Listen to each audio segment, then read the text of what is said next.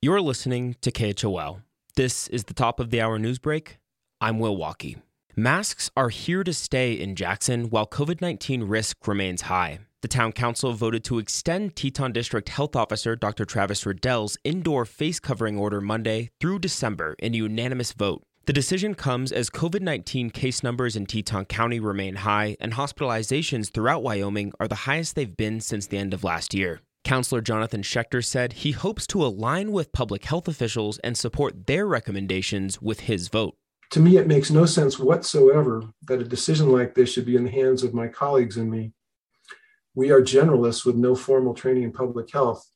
In contrast, Dr. Riddell has studied health in general and public health in particular for years. The mask order will be rescinded if the county moves down into the yellow or green, moderate or new normal COVID risk level prior to December. The Board of County Commissioners will make a similar decision for lands outside the town of Jackson Thursday morning.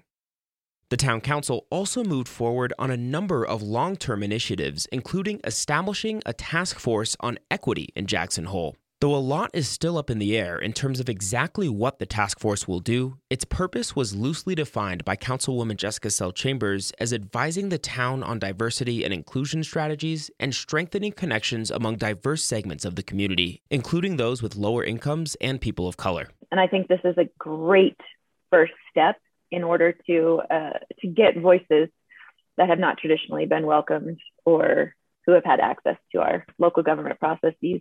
In a presentation outlining the goals of the Equity Task Force, numerous town officials brought up recent data ranking Teton County once again as the most unequal county in the United States. Asset-based income, or money being made from other money, such as investments, tops $160,000 on average in Teton County. That's more than anywhere else in the nation, according to a recent Bloomberg report.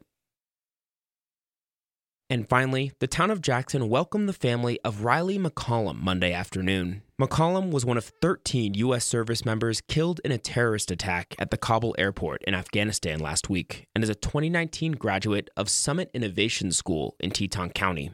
In video captured by the Jackson Hole News and Guide, hundreds of people gathered in the town square, waving American flags and paying tribute to McCollum in relative silence as representatives from the U.S. Marine Corps and local law enforcement escorted his family down Broadway.